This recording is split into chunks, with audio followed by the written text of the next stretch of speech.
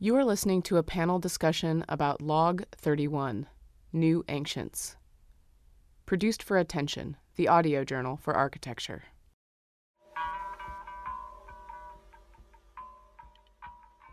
Why has history become so important to look at again? History is there, and nobody has talked too much about it for a while.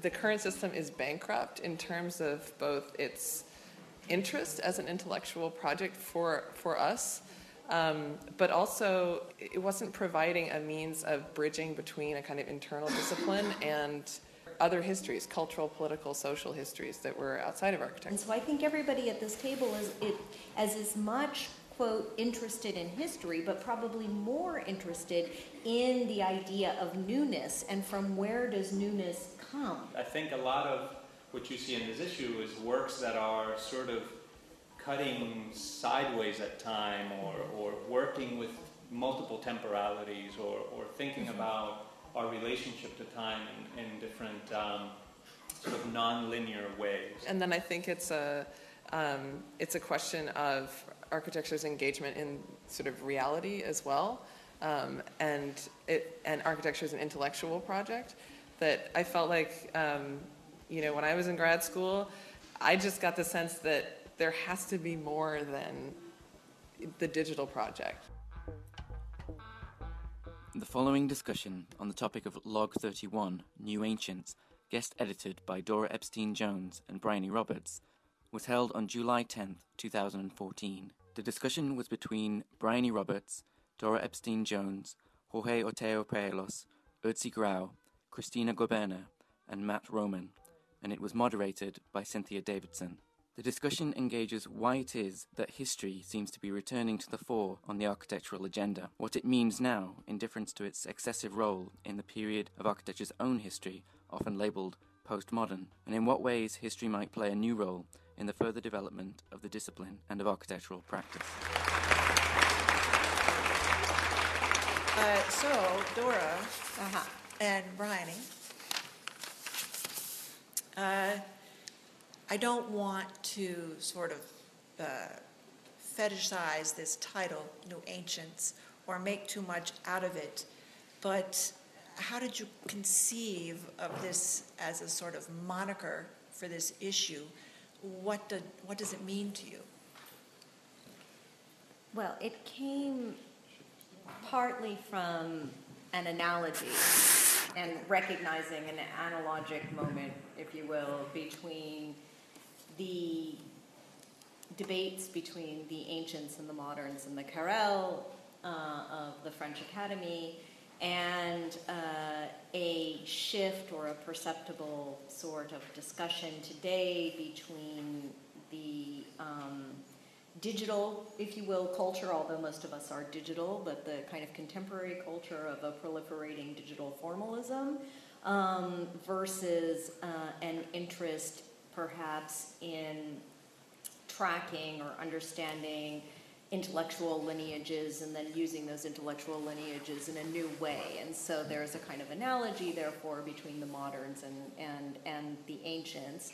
And but the ancients seemed, I think you say it well in your essay, that the ancients seemed too sort of conservative, and so in a way we were reprising the sensibility of a historic kind of attention, but certainly not with any of the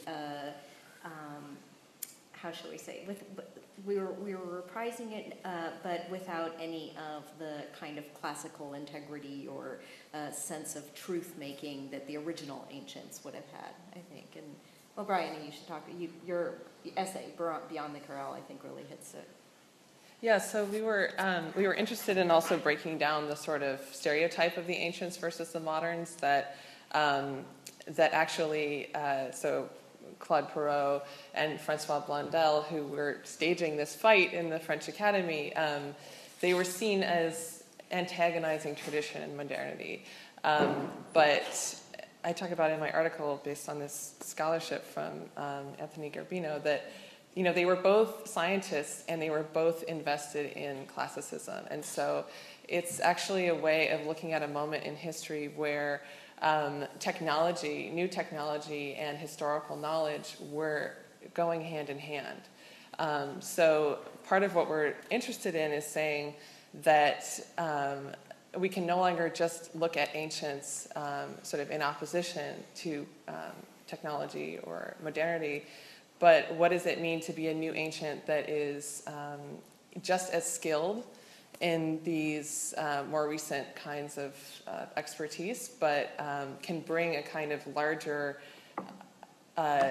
disciplinary knowledge, but also a sort of knowledge of the humanities, which was so important to Francois Blondel in addressing the architectural problems. I think also the title is oxymoronic. And it's oxymoronic precisely because I think most of us who are sitting here were raised in a contemporary architectural setting, a kind of contemporary milieu that's been around maybe since 1995. I peg it as somehow occurring with the Deleuze issue of any. That this contemporary milieu, I think, really might have a starting point. Most of us became part of architectural culture in this contemporary setting, and in this contemporary setting, there's been a casting, for better or for worse, between the old and the new. That there is, an emphasis on innovation and technology as being something that is new and different for the sake of newness, and that is not the same as whatever was old prior. And I think, though, that maybe what happened was that we of this next generation decided that, or had learned our Deleuzian lessons too well, and have seen that the bifurcation and the separation between old and new was itself not productive. And so many among us, and I think your Dictionary of Received Ideas is a really interesting example of this as well. Many among us, and we were sort of witnessing a group of people our age, and so who were not just eliding, but kind of fruitfully eliding the past and the present as a way not just of getting past this old-new dichotomy, but as Hannah Arendt would describe it, as creating making a creative tension out of the two coming together. And so the oxymoronic title, New Ancients, is meant to create that same tension and is therefore meant to become a creative source in itself. But I think we're also very careful not to call it the New Ancients, as if it's some sort of unified and cohesive group, but rather to suggest that there is this tension that can occur, and that there are a number of us here that are working on this in some way, and that's fairly open-ended. Jorge, you comfortable with this title? I love it. I think it's great. When Bryony told me the title of the issue, I thought it was brilliant. It made me think of I think a very simple sort of thing, which is that ancient at a certain point meant contemporary. In the late sort of Gothic, when you have the beginning of the Renaissance and people are talking about let's make ancient buildings, it really meant let's today would say, let's make some contemporary radical stuff and forget that old Gothic material. I think that, so for me it was, what is the New Ancient sort of in opposition to? And we've had the rubric of the modern, and then especially in contemporary art, people started saying, well, that doesn't really reflect what we are today. So we are contemporary artists, right? And so the contemporaries sort of come to signify now And I think it's very interesting to put the New Ancients as a possible sort of periodization or name for what it is to be alive today, you know, and to create today. So I just think as a sort of provocation that maybe the contemporary doesn't quite, you know, reflect our conditions of production. You know, the idea that we are with our time. You know, because I think a lot of what you see in this issue is works that are sort of cutting sideways at time, or working with multiple temporalities, or thinking about our relationship to time in different sort of non-linear ways. So I think it's great. I mean, I think it's but who knows what it is? I mean, this is sort of an indication, but it certainly has brought us all into dialogue, which that in itself is a really interesting thing. Yeah, if I could just add to that, I think calling it a form of production is really appropriate, because I think the thing that connects these different kinds of practices, and it's a really big range. It's not meant to say that this is one movement, this is one way of working, but we were trying to sample this incredible variety of people who were asking the question of how current practices can relate to history. That I think the form of production is really this way of saying that it's not about the old and the new, or the past and the present, but to actually take from the past, and through this process of appropriation and transformation, or even copying, can actually make a third thing that gets beyond this sort of duality. And I think the copy, the way that Urtzi and Christina talk about it, is like one of the best encapsulations of that.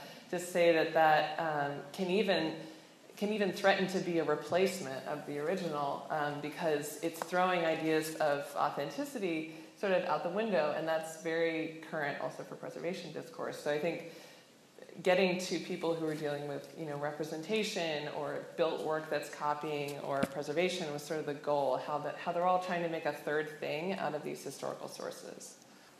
I don't want to pick up on words, on terms, but I can't help it. Because when you first proposed this, you proposed it in two ways. One, New Ancients, and one, New Ancients in conversation with, I think you called it moderns. And I suggested it would be more powerful simply to try to see what New Ancients meant, rather than putting it into some sort of dialectic or oppositional relationship. Any regrets you didn't go that other way? No. Not at all. You know, we proposed that because that's what we had talked to you about over dinner, and we thought, oh, well, maybe that's what she was expecting, so we should. But we didn't want to really do that. No, because I think that but it comes back to this practices question, which was that just saying, okay, well, if we're gonna try to put a net or some membrane around this, you know, New Ancients, what group would this comprise? Because it seems that the then therefore moderns are just so well defined already. Lots of discourse, lots of their own, you know, pamphlets, papers, websites, you know, QR codes, da da da da, and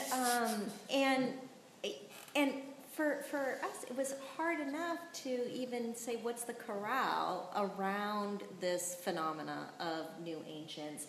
And I think that, if anything, there seems to be an interesting, not just slicing across time, but also slicing across practices, where historians are acting as, you know, fiction writers, or, you know, retelling narratives, or acting as critics. Critics are becoming more like, you know, practitioners, people who draw are writing essays, you know, and there's this little sort of cross-disciplinary, you know, confluence that's happening just alone under this title, if we accept it as New Ancients, is difficult enough.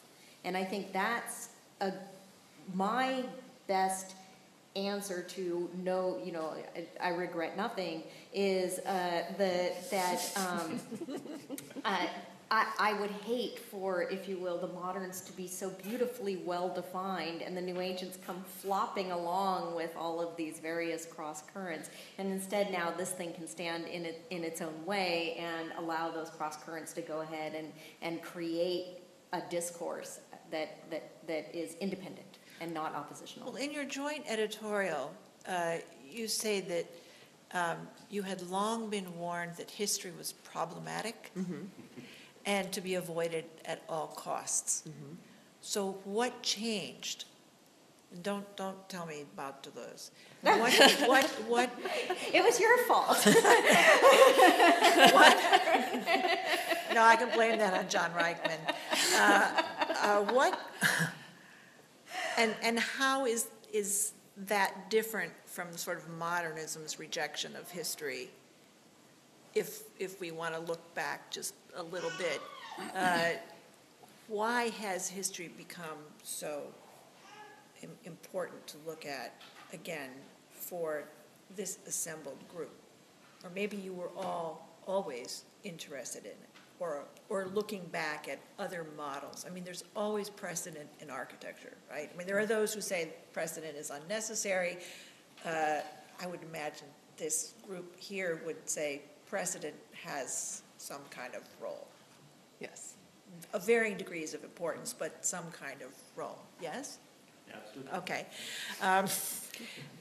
So when did that become more important here? What tipped it?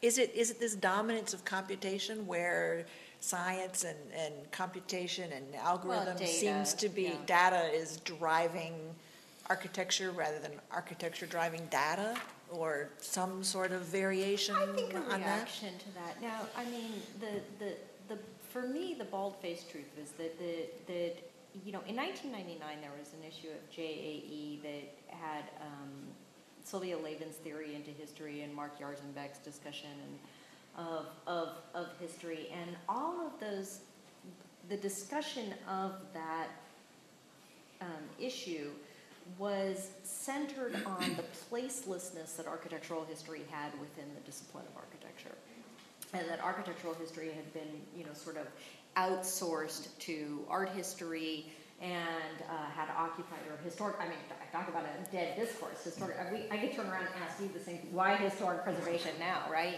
What was the tipping point?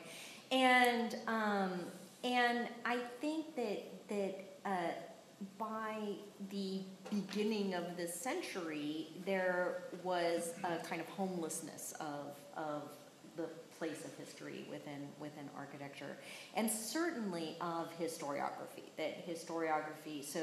And it was incredibly symptomatic in the PhD programs that are training critics and not historians, or the kind of discussions that were happening around the possibility or impossibility of the architectural PhD, and who was the architectural PhD.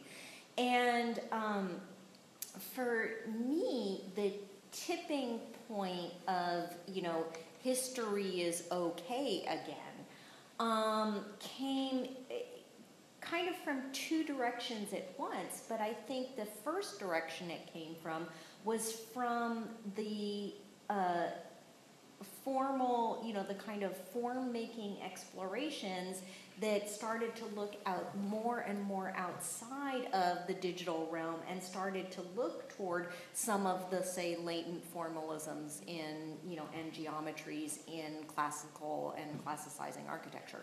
Once that door opens, then it starts to suggest, I think, more globally, history might be okay. Syntactically, history might be okay. As forms, as lines, as geometry, it might be okay. And I think once that door opened, at least in my mind, once that door opened, it became a little bit better. That's the tipping point, right? So when I look at something like animate form, and we're celebrating the, say, blobbiness of the blob and the technological mastery, say, of the blob, there's also a whole first chapter of animate form on Borromini, right? And so there's a point where this, I think, leaks into a discussion of form making more and more and more until eventually it has to get, reconciled. But whether or not there was a specific issue or galvanizing. Yeah, but Greg just kind of disparages. He says Sure that he does, he at that disparages the Baroque and says that it is the antecedent of all the topologies that we're interested in is sort of misguided, right? And in fact, kind of this thing is a little bit of an answer to You mean your drawing? the drawing and the transformational kind of analysis is a little bit of a reaction to actually that first part of Animate Form when he kind of does. I don't believe that he gives the Baroque enough credit as the antecedent for this kind of way of thinking. In fact, this thing it's trying to demonstrate the suppleness of the assembly of discrete parts as opposed to, the gooiness of NURBS curves, as Bryony says in her, the sloppy modulation of NURBS curves or something like that, right? Yeah.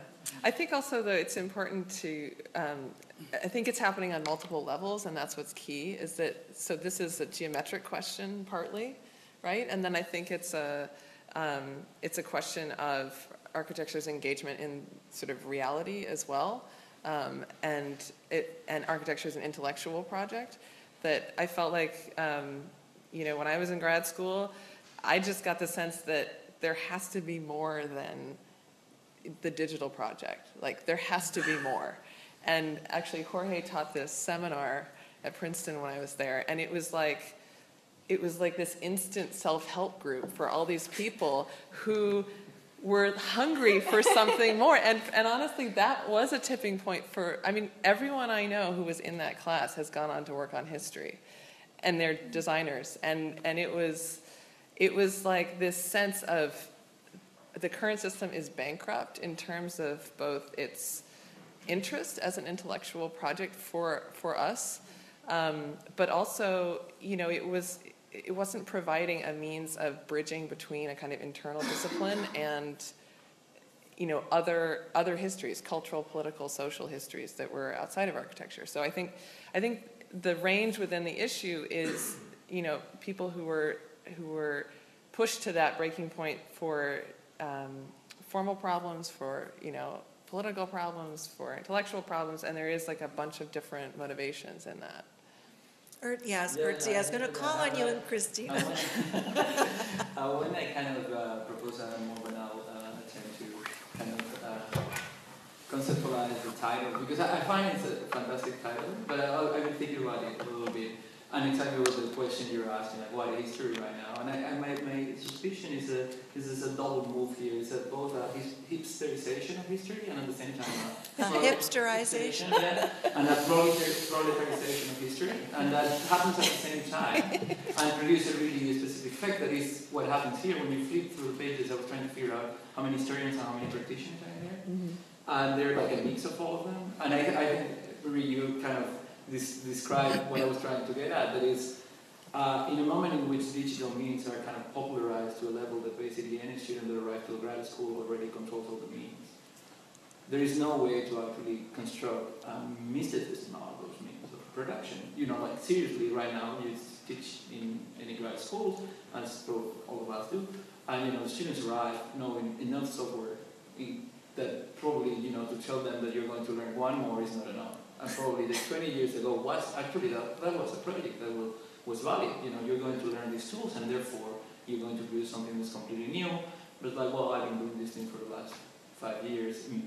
I will do something new, but it will last too little. But history is there, and nobody has talked too much about it for a while. And actually, you can find and operate in a way as a PhD does, that is, you find something really obscure that nobody has talked about it, but and then suddenly you're cool because nobody knows about that. And in a way, that's what happens with a lot of the practitioners here that are operating in history in that way, and we do it in a way. I think all of us do it. It's a way to produce exceptionality, and the title is really good because you can read it New Ancients, or you can read it as Ancients are the New Thing. Like literally in code, the trends are described like that. Ancients are the new thing. And so it's really, really interesting. But the other side of the equation, of course, is the proletarization of history. Is that actually the cycle of PhD coming out from graduate schools in the States has filled positions for history and theory. And now history and theory PhDs are asked to teach a student. And any kind of a position that opens will require both things. You have to know how to teach history, but you have to be versed in the ancient art of the studio, because that's what you have to do. You're not anymore historians. Historians are, there are few, and they're already there. So that kind of double side of this question actually opens up this fantastic discussion. That is, well, history and studio cannot be separated anymore, because from both sides that used to be completely separated and opposed and articulated as different. And in my PhD or in other PhDs, there was this thing that you won't go to studio. This is, you're become that kind of historian that you don't want to be. That's the kind you won't be a good student if you're there. Suddenly disappears, but this, because maybe they're like by chance, maybe like economical conditions, but it generates this interesting space for production. That is probably the most interesting part. But actually, a lot of the production that is coming out from these things questioning red lines that were not, that you will never cross, you will never get in there. And now there's people that, more likely for multiple reasons would step in there and start talking about these things. I mean, a lot of the articles there won't be possible 10 years ago, because, there are practitioners talking about things that, were sacred for historians, and nobody will be able to touch it. Mm-hmm. Mm-hmm. Well, but I think that the question is an interesting one to me, because I don't see this ultimately as, anti-digital. Mm-hmm. As if there were a kind of digital project that came with a contemporary mood and that therefore, and was intellectually vacuous. I don't see that as at all.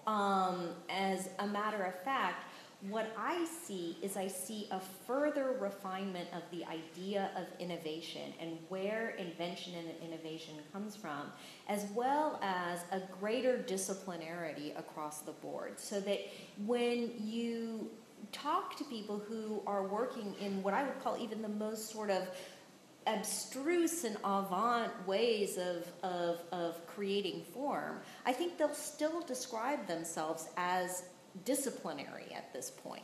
And so I think also the tipping point might have to do with a moment in which the digital project and all of the academic settings had to reconcile itself to a larger discipline of architecture and try to understand itself within the role of a larger discipline of architecture, ask where do new ideas come from, and make that idea more refined and more nuanced. And I think in some ways innovation comes from really mechanical means, like constant mechanical innovation, as we refer to in the introduction.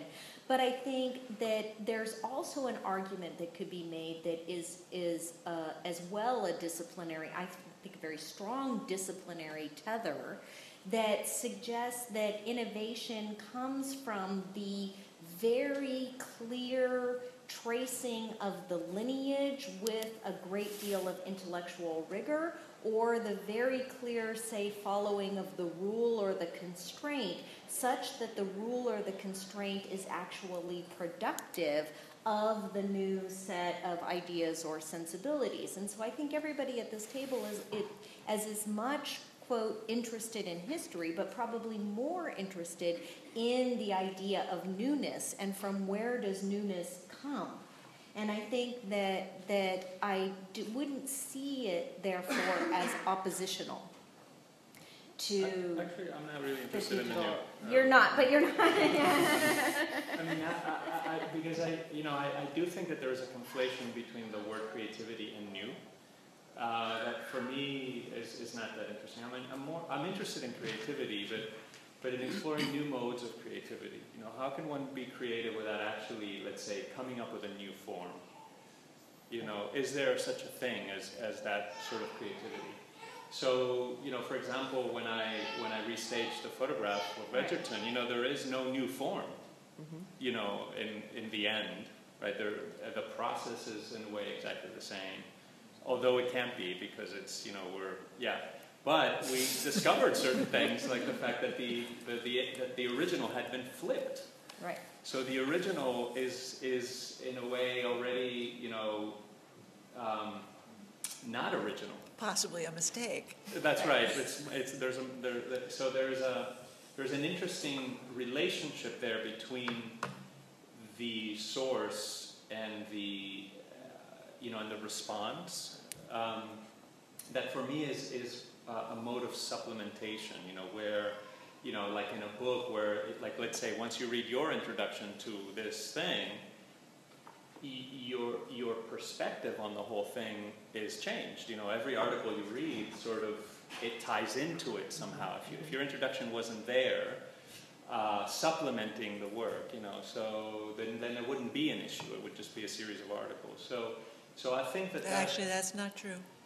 Okay, well, but you see my drift. What I'm trying to do is I'm making an analogy to text, which might be, which we can talk about. So anyway, I'm interested in this idea. I'm not saying making new things is in any way bad. I think they're great. I enjoy them. But my personal search is to try to look for a mode of creativity that doesn't require that as a sort of stamp of being creative. But whether you call it Well, new Megan, can I ask not, Christina what she thinks? Because I'm interested if the copy is it creative? I mean, let's take these terms that Dora and Jorge were just using. Is the idea of the copy in your work creativity, newness, none of the above? I mean... Well, I think that actually one of the problems is the obsession with innovation and with the new, for sure. No, in that I completely agree with you. We agree with you. I would say. Actually, we use the past. I'm not sure if I should say that we use history. I think that would be a little tricky. I'm going to explain further. No, but we use the past in order to avoid this newness or this innovation, no? Because we think that the problem with innovation, the problem with the new, and it doesn't have to be necessarily new forms, it could be new arguments, new, etc., is that it's very rapidly absorbed by, the cultural market, let's say. We could say many words, but I think that fits good. So therefore, I mean, I think that we are very much interested in answer or respond or contest questions that are on top of the table right away, right now. So very current issues that we think that have to be discussed in public, let's say. And in order to do so, we copy. So it's not only a copy, it's an anachronistic copy, a replica, as we call it. And these issues are very recent. There are things that are in the newspapers or in architectural magazines or whatever. But the copies could be something extremely recent as well. No? So I don't know. You were asking Jorge if he's comfortable with the title. I'm not sure if I'm very comfortable with the title. It's not that I'm comfortable. I think that as a provocation, as you were saying as well, I think that it's great. But I'm not sure if it's very accurate in our case. Yeah, I think that is the other thread running through the whole issue, which is this resistance to making new form. That comes up over and over and over again.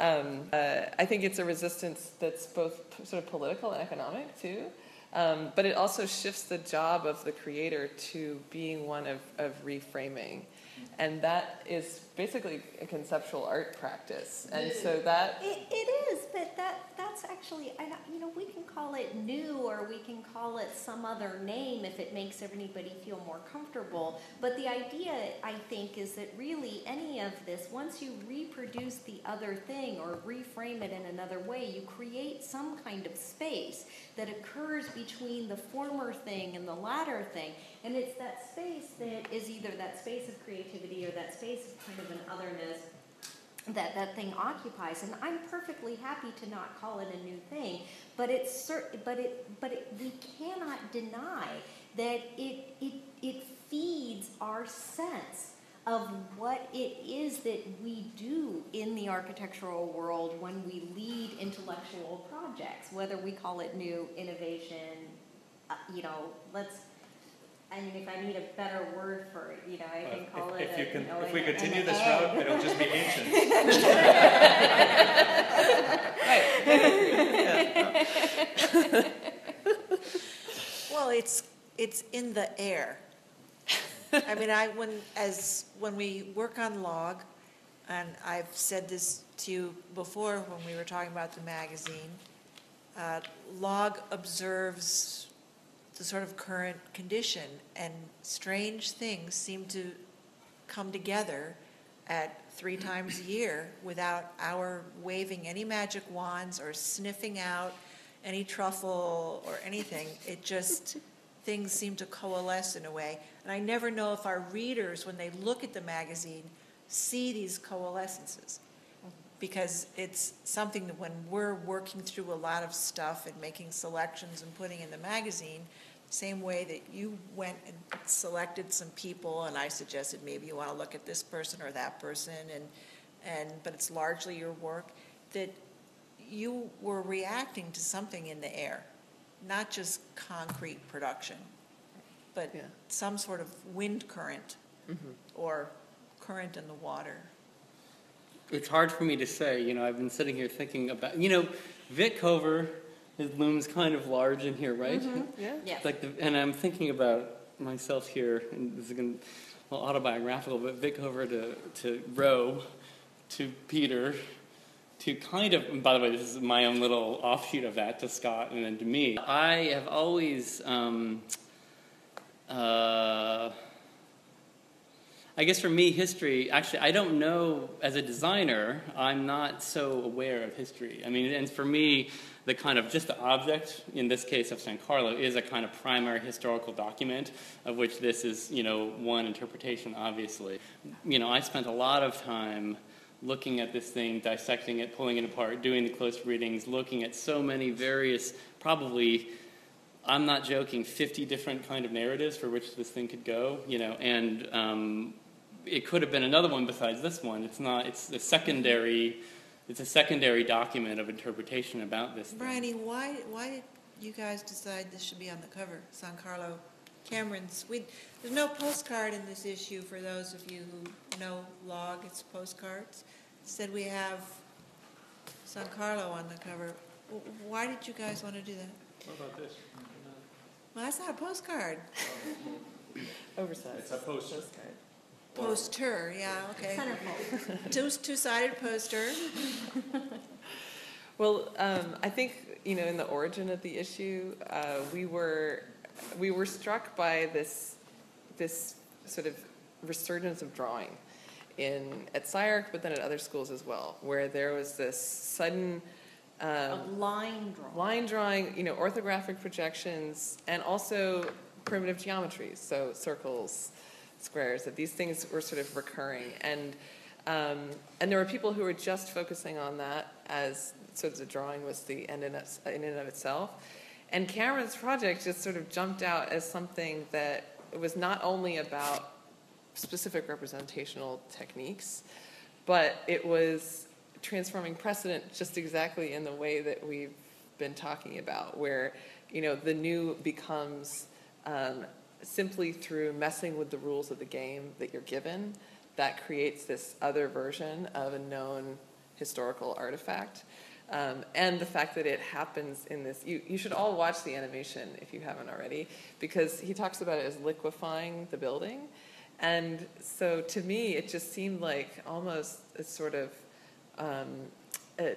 not a joke, but like it was funny in a way, because it's taking this sort of aesthetic of the Deleuzian flow, but making it so rigorous and so much about actual, sort of analysis of this precedent, not just for the sake of things being animate. Right. I mean, this is obviously just the vehicle, but the return back to primitive geometries, I mean, in my head, there's no other, it's very evident to me, but there's no other place to go. You can only be, indeterminate. And that's why the reaction to Greg and the kind of suppleness of the spline that, is both a unified but a localized kind of thing. I don't actually believe that architecture needs to be so infinitely modulated. I don't actually think, and this is the most kind of conservative thing I'm going to probably say all night, is that even though the technology can afford us the ability to computationally get to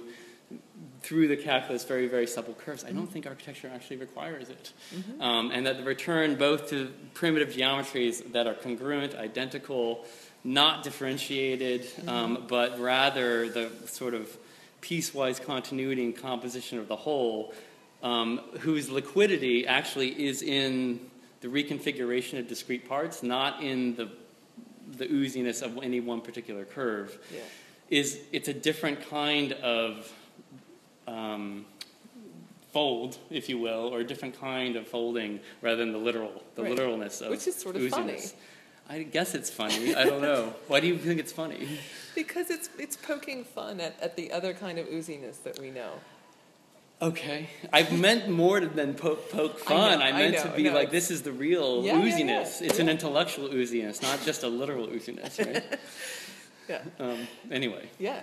I think that for many years in the field of architecture, we made very good architects and very bad historians. And I think that the type of work, however, that is represented in this text starts to indicate another level of historiography that is a little bit, shall we say, better than how many historians in the field of history are working. And that is because of its ability to move across these, as you're describing Cameron's work, the ability to move across all of these kind of various formats, or in the case of this sense of the historian as a person. As Foucault described, the historian was supposedly somebody who went back and verified the pastness of the past through, this kind of story, if you will, in reconstructing, in a kind of job of reconstructing.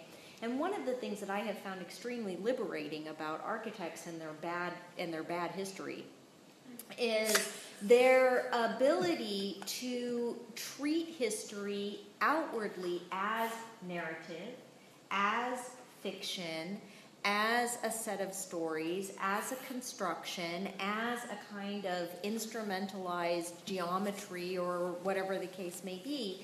And I think ultimately for me what's interesting about this work is that I think that it would be very, very fun to take this issue to a conference of historians and see what they make. I'm not sure if you were arguing for a type of the authority of the historian over the process of authentication, which I would resist also. So I'm just raising the question of the political. We're looking at you because there's a sense, I think, of a purposeful appropriation. Yeah. In your work. Do you explain it, please? We believe that we cannot really use these principles that we learned from the avant-garde that had to do with rejecting completely the past and rejecting completely the current conditions in order to offer a new order of things, because what happened then is that very quickly absorbed and therefore it's completely banalized, it's, I don't know how to explain it, but decaffeinated, it doesn't work any longer, no? So this is why we really reject. Is there anybody sitting out there who would like to challenge any of these people? You can challenge anybody but me. Oh. It's not my issue. I just enabled it. Microphone working? Yeah.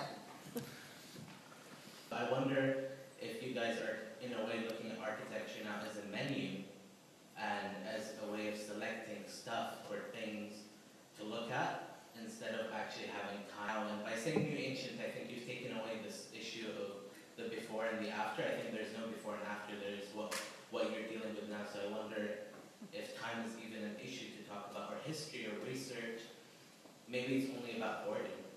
The entire issue is about let's hoard more stuff. I would say that time is definitely an important issue, and that there is this collapse that you're touching on. Like New Ancients implies this collapse, right? So you can have a sort of simultaneity. But to me, it's incredibly important to know what time the thing came from. So it's not a purely formalist sampling of elements, right? It's not sort of just a toolkit. You have to know where the tool came from and what all of its ideological implications are when you use it. So that that's the whole point of it being tethered to a discipline, is that you bring the sort of intellectual baggage of that thing with it, and that's why it's deepening the process and not just furthering a kind of, I don't know, I guess the same kind of superficial production that I think we're resisting. But Jorge, wrote specifically about time, so maybe you want to take that on. Actually, I want to take on this question of hoarding or of picking, which I think is really, really important, because in relationship to how to sort of make something, this question of choice, I think, is really important. What you choose to work on is very important. Because it's also a sort of, telegraphing what you think the future can't exist without. Like, you can't imagine that the future might not have that thing that you're going to choose to work on, because in working on it, you're going to, in a sense, give it life and sort of keep it relevant. So, for me, that is a way of sort of it's a way of relating to culture, and I guess the only way I can explain that is through the analogy of the teddy bear, which is when a child, children pick teddy bears.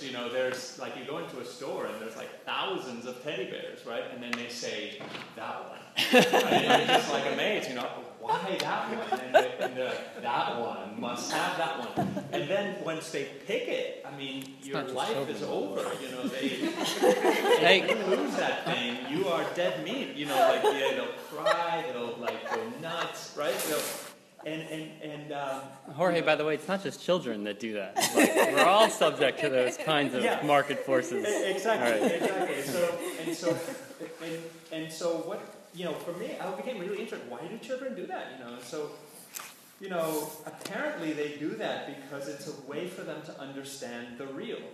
That they have a very difficult sense figuring out what's inside and outside, and so they'll pick it, and then they're waiting for confirmation from the parent. So if you as a parent say, and they say, we're not going to leave the house until we find my teddy bear, and you say, no, we're going to leave. Forget your fetishism. They won't have a sense of what the real is. They need you to say, yes, that object is yours, right? So Winnicott referred to that as the first not me creation. That it's something the child creates that teddy bear, but it's not, he didn't make it, it's confirmed socially. So I think that this is where disciplinary questions come in. Like, when we make the choice, of working on whatever copy or on Edgerton or whatever, it's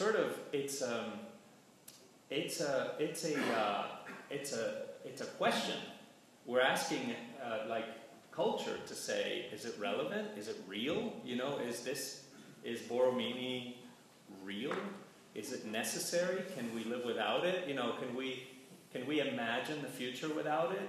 I mean, what would happen if Borromini would go away? San Carlo gone. I would cry, but a lot, so that's where. But most people wouldn't, So, anyways, I'm sorry to go on a tangent. I think Borromini could go away, but there would still be linear and radially planned buildings. I mean, fundamentally, I believe that's true. I think that in response to the hoarding thing, it's not so much that hoarding precedent and amassing stuff. He sort of is accusing us of the gathering of stuff. Well, but the hoarding thing, I think, is a really good question because of this idea of the archive that's now sort of overtaking the idea of the museum, of keeping everything. Right. Because we aren't going to make hierarchical decisions about what to collect. We're going to keep all of it. Right. But then we don't even know how to burrow into it to do the research.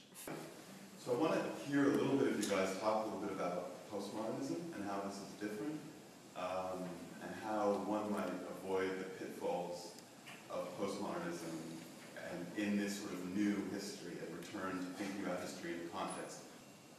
This is all you. Okay. Go for it. We've had this discussion many times. Happily. Go for it.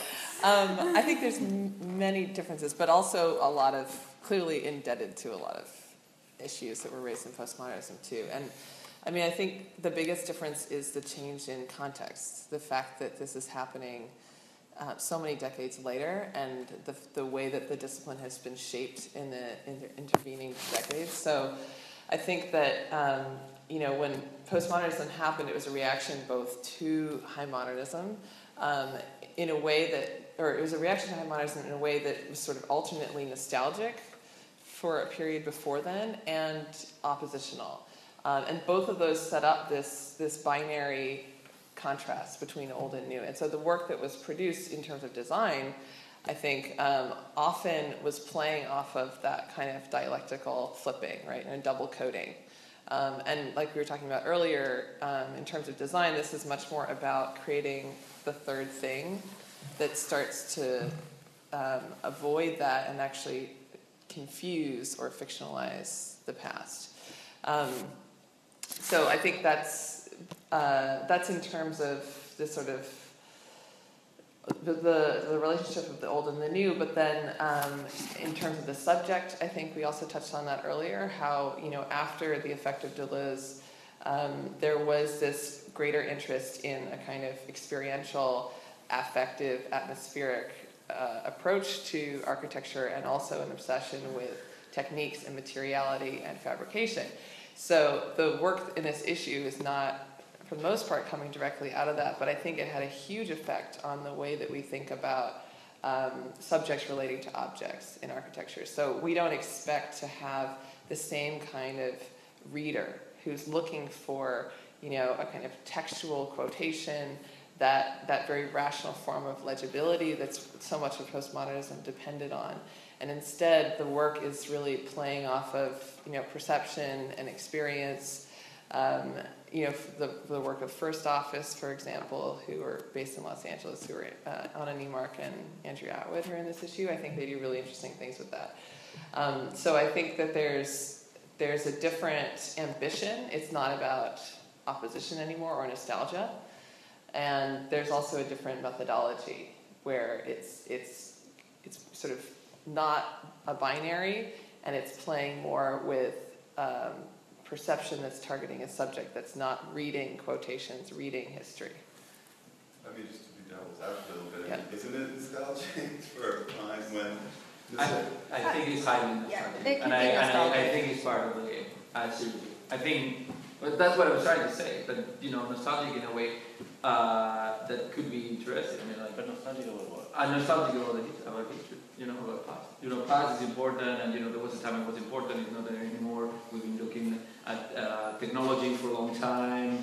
Let's take something different, and there was these things, and they're ancient. I don't know, but nostalgic in a way, not necessarily nostalgic to say like we're going to get our validation in the past because that was the real thing. That's the kind of, it's a nostalgia that is played out in a way that just to kind of shift a little bit. I think the project is an expansion of postmodernism rather than a other thing. I think it's so close in a lot of the operations we're managing with. But I think in that sense we've been able to take and push it a little bit further, not getting caught in kind of semiotical games and the irony and, irony in the use of quotations that actually seem to actually trigger the whole thing, but actually push in other kind of games that not necessarily are so, right now they seem kind of silly in a way, like jokes that you get in. I think it's a highly nostalgic operation. And when I was talking about hipsters, I was like, kind of seriously, that's the point. Like, hipsters are nostalgic, but not because they cannot live without the past, but because the nostalgia is what leads you to actually discover the little thing that becomes your world for I think that there probably could be a sort of hipster artisanal quality to many of these things.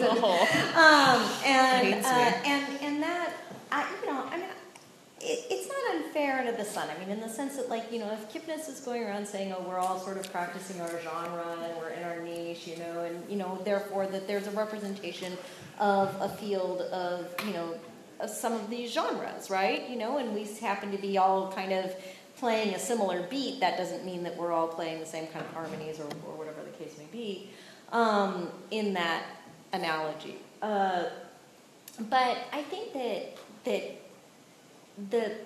the setup for me, in my mind, for the postmodernist way of trying to make this reconciliation, if you will, is located very well in Colin Rowe's distinction between the morale word and the physique flesh.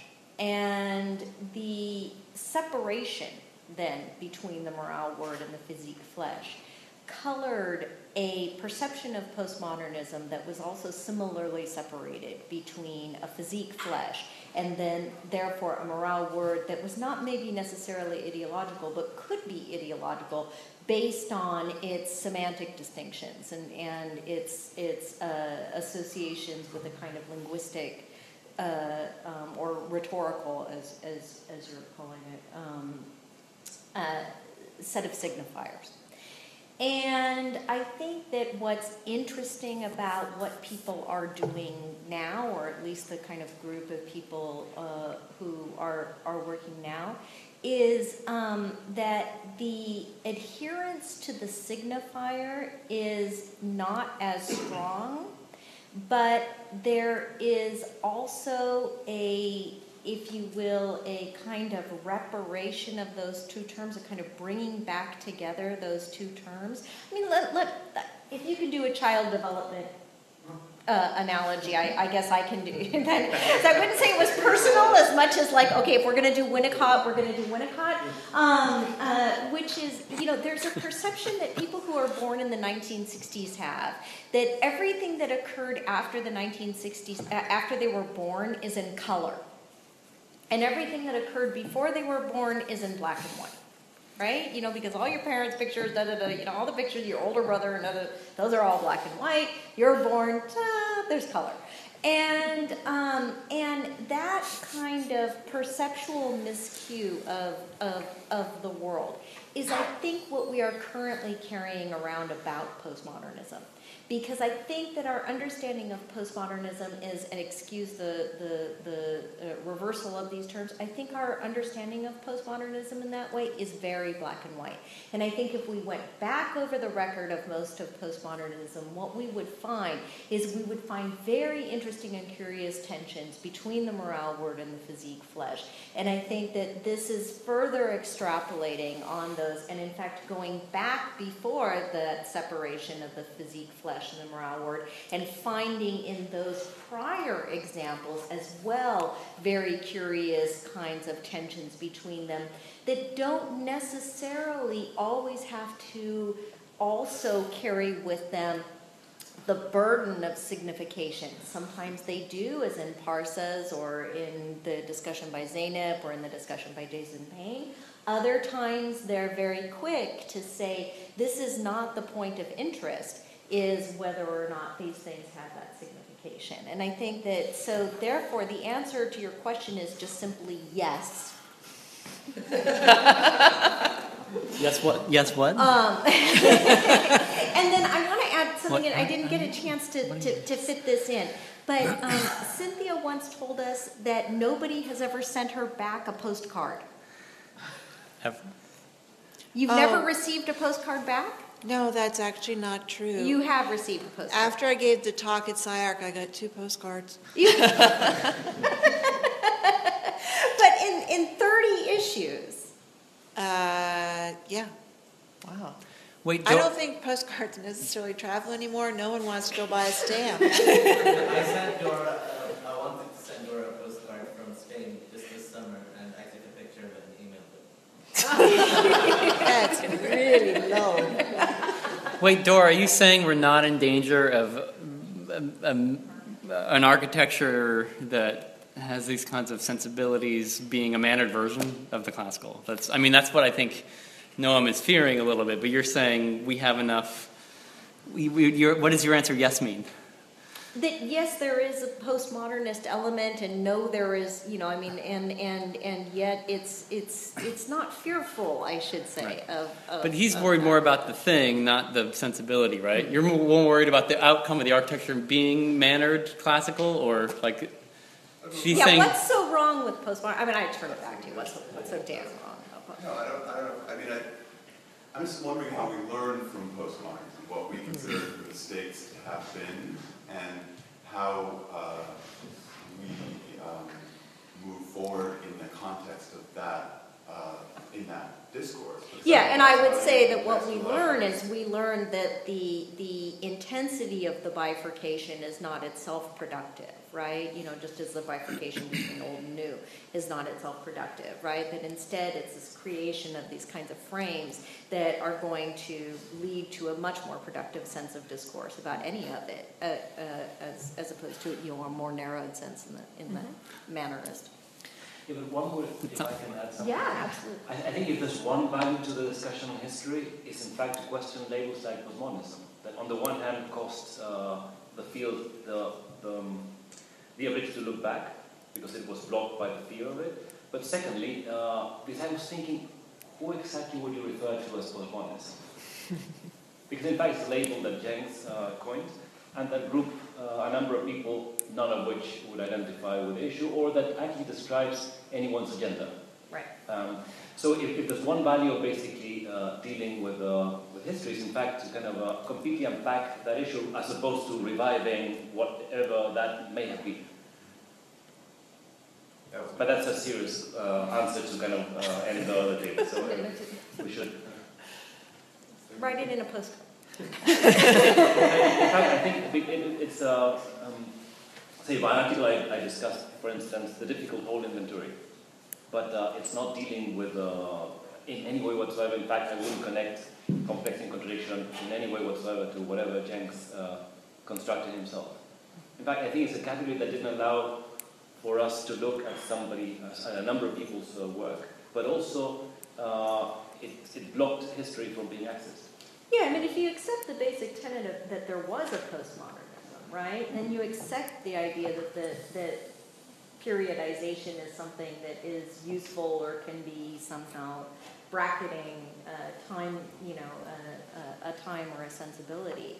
And I mean, you know, maybe we're more Habermasian now or something, but, you know, it's a kind of refusal, I think, on all of our parts necessarily to say that, you know, that it could be bracketed so neatly, nicely, or even have that kind of umbrella or frame around it. Okay, we'll have one last question. Hi.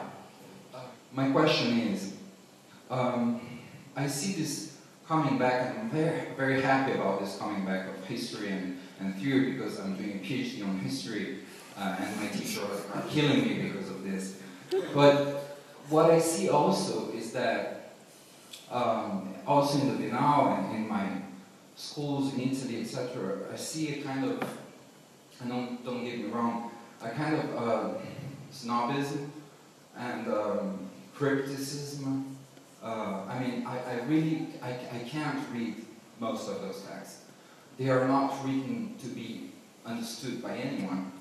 I don't know even, most of the time, I'm generalizing this to be funny, but actually you know what I'm talking about. I mean, they are beautiful artistic collage of images of old plans, and then they mix with diagrams, and they talk about Deleuze, and then there is history that comes. I mean, it's a mess. And so the point, my question is, don't you think that your reality and the urgency of reality and maybe a revolution, I'm just saying to provoke, I mean, is missing here to make this history? I mean, history has a sense. History has to be used by architecture to communicate with reality, with people, and maybe the scholars and maybe architecture is disconnected now with reality. It's a question still.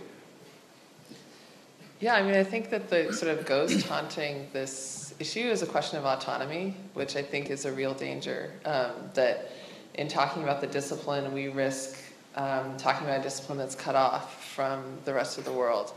And I'd like to think that that history is actually a kind of bridge between the history of our own specific discipline and then the histories that belong to specific places and people, and that the buildings have always been there, kind of in between those two worlds. But I think it's a very legitimate concern, and I know that in sort of experimental preservation, there's work to bridge those two things, but I think it's also a big vacuum at the moment, and I would love to see more done. See, I mean, my interests are also more internal in the sense that I think that architecture itself has oftentimes been cut off from its own history, and that I'm coming at this in a way that, you know, is also very much interested in the revival of architecture's own archive and these discussions of whoever, from the tendenza all the way to Piranesi. And the provocation that occurs within architectural culture when it becomes aware of its own history is exactly this, that it becomes both sort of internalized and externalized, and therefore a sense of kind of reinvestigating again the disciplinary boundaries of that. But for me, the ghost is Tefuri. For sure. And Tefuri, who came out saying that the project of history and the project of architecture are incompatible. Architecture is a commodity. It's an instrument of capital, and history, and they don't even belong, so to speak, in the same room. The re-embrace, if you will, of history also therefore requires an intellectual project for architecture to have to reconcile its supposed ideological separations from history. So the question that you're asking, I think, is not a possible question for many, many years, and I appreciate the opportunity that we have at this point in time that allows the probability of the question, let alone experimental preservation or any of the other types of work that are engaged in, across this table. And on the note of allowing for possibilities. Oh, wait, I want to say, wait. I want to say thank you, Cynthia, and I want to say thank you, Luke. Yes, very Luke is much for giving us this opportunity for this voice. And I also want to do a little shout out to Iman. Is she still here? Where did she go? She's here. Who's responsible for she did the animation and the cover. Animations and drawings. Go ahead. Yes. Okay, so allowing for possibility, it's possible for you all to now leave. And buy books.